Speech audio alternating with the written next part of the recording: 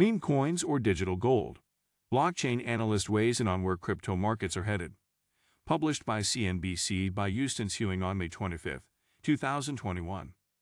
Bitcoin and Ether have been on a roller coaster ride in recent weeks, with billions of dollars knocked off their market value. Bitcoin, the largest digital currency by market capitalization, fell by 30% at one point, approaching the $30,000 barrier.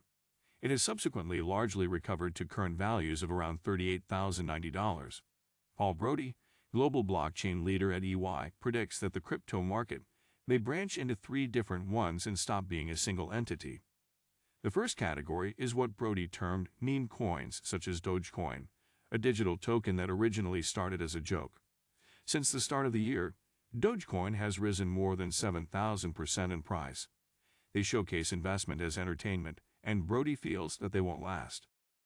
According to Brody, the next stage of the biosphere focuses on Bitcoin. The digital token has frequently been mentioned as a possible rival to gold as an inflation hedge. Brody states that Bitcoin, on the other hand, is better than gold in some areas. When the price of gold rises, people mine more, but with Bitcoin, you can't really do that, he explained.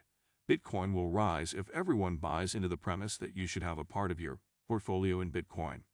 Its place as an investment opportunity is also contested due to the volatility it has. The third ecosystem that could potentially diverge here is the Ethereum ecosystem, Brody said. It builds a whole business ecosystem around sectors such as decentralized financial services and storage. Billionaire investor Mark Cuban is a firm supporter of the project and believes it has the power to rise above Bitcoin. Brody predicted that we'll stop talking, I think, in a year about crypto as a whole, and start talking about the Ethereum ecosystem or the Bitcoin value proposition.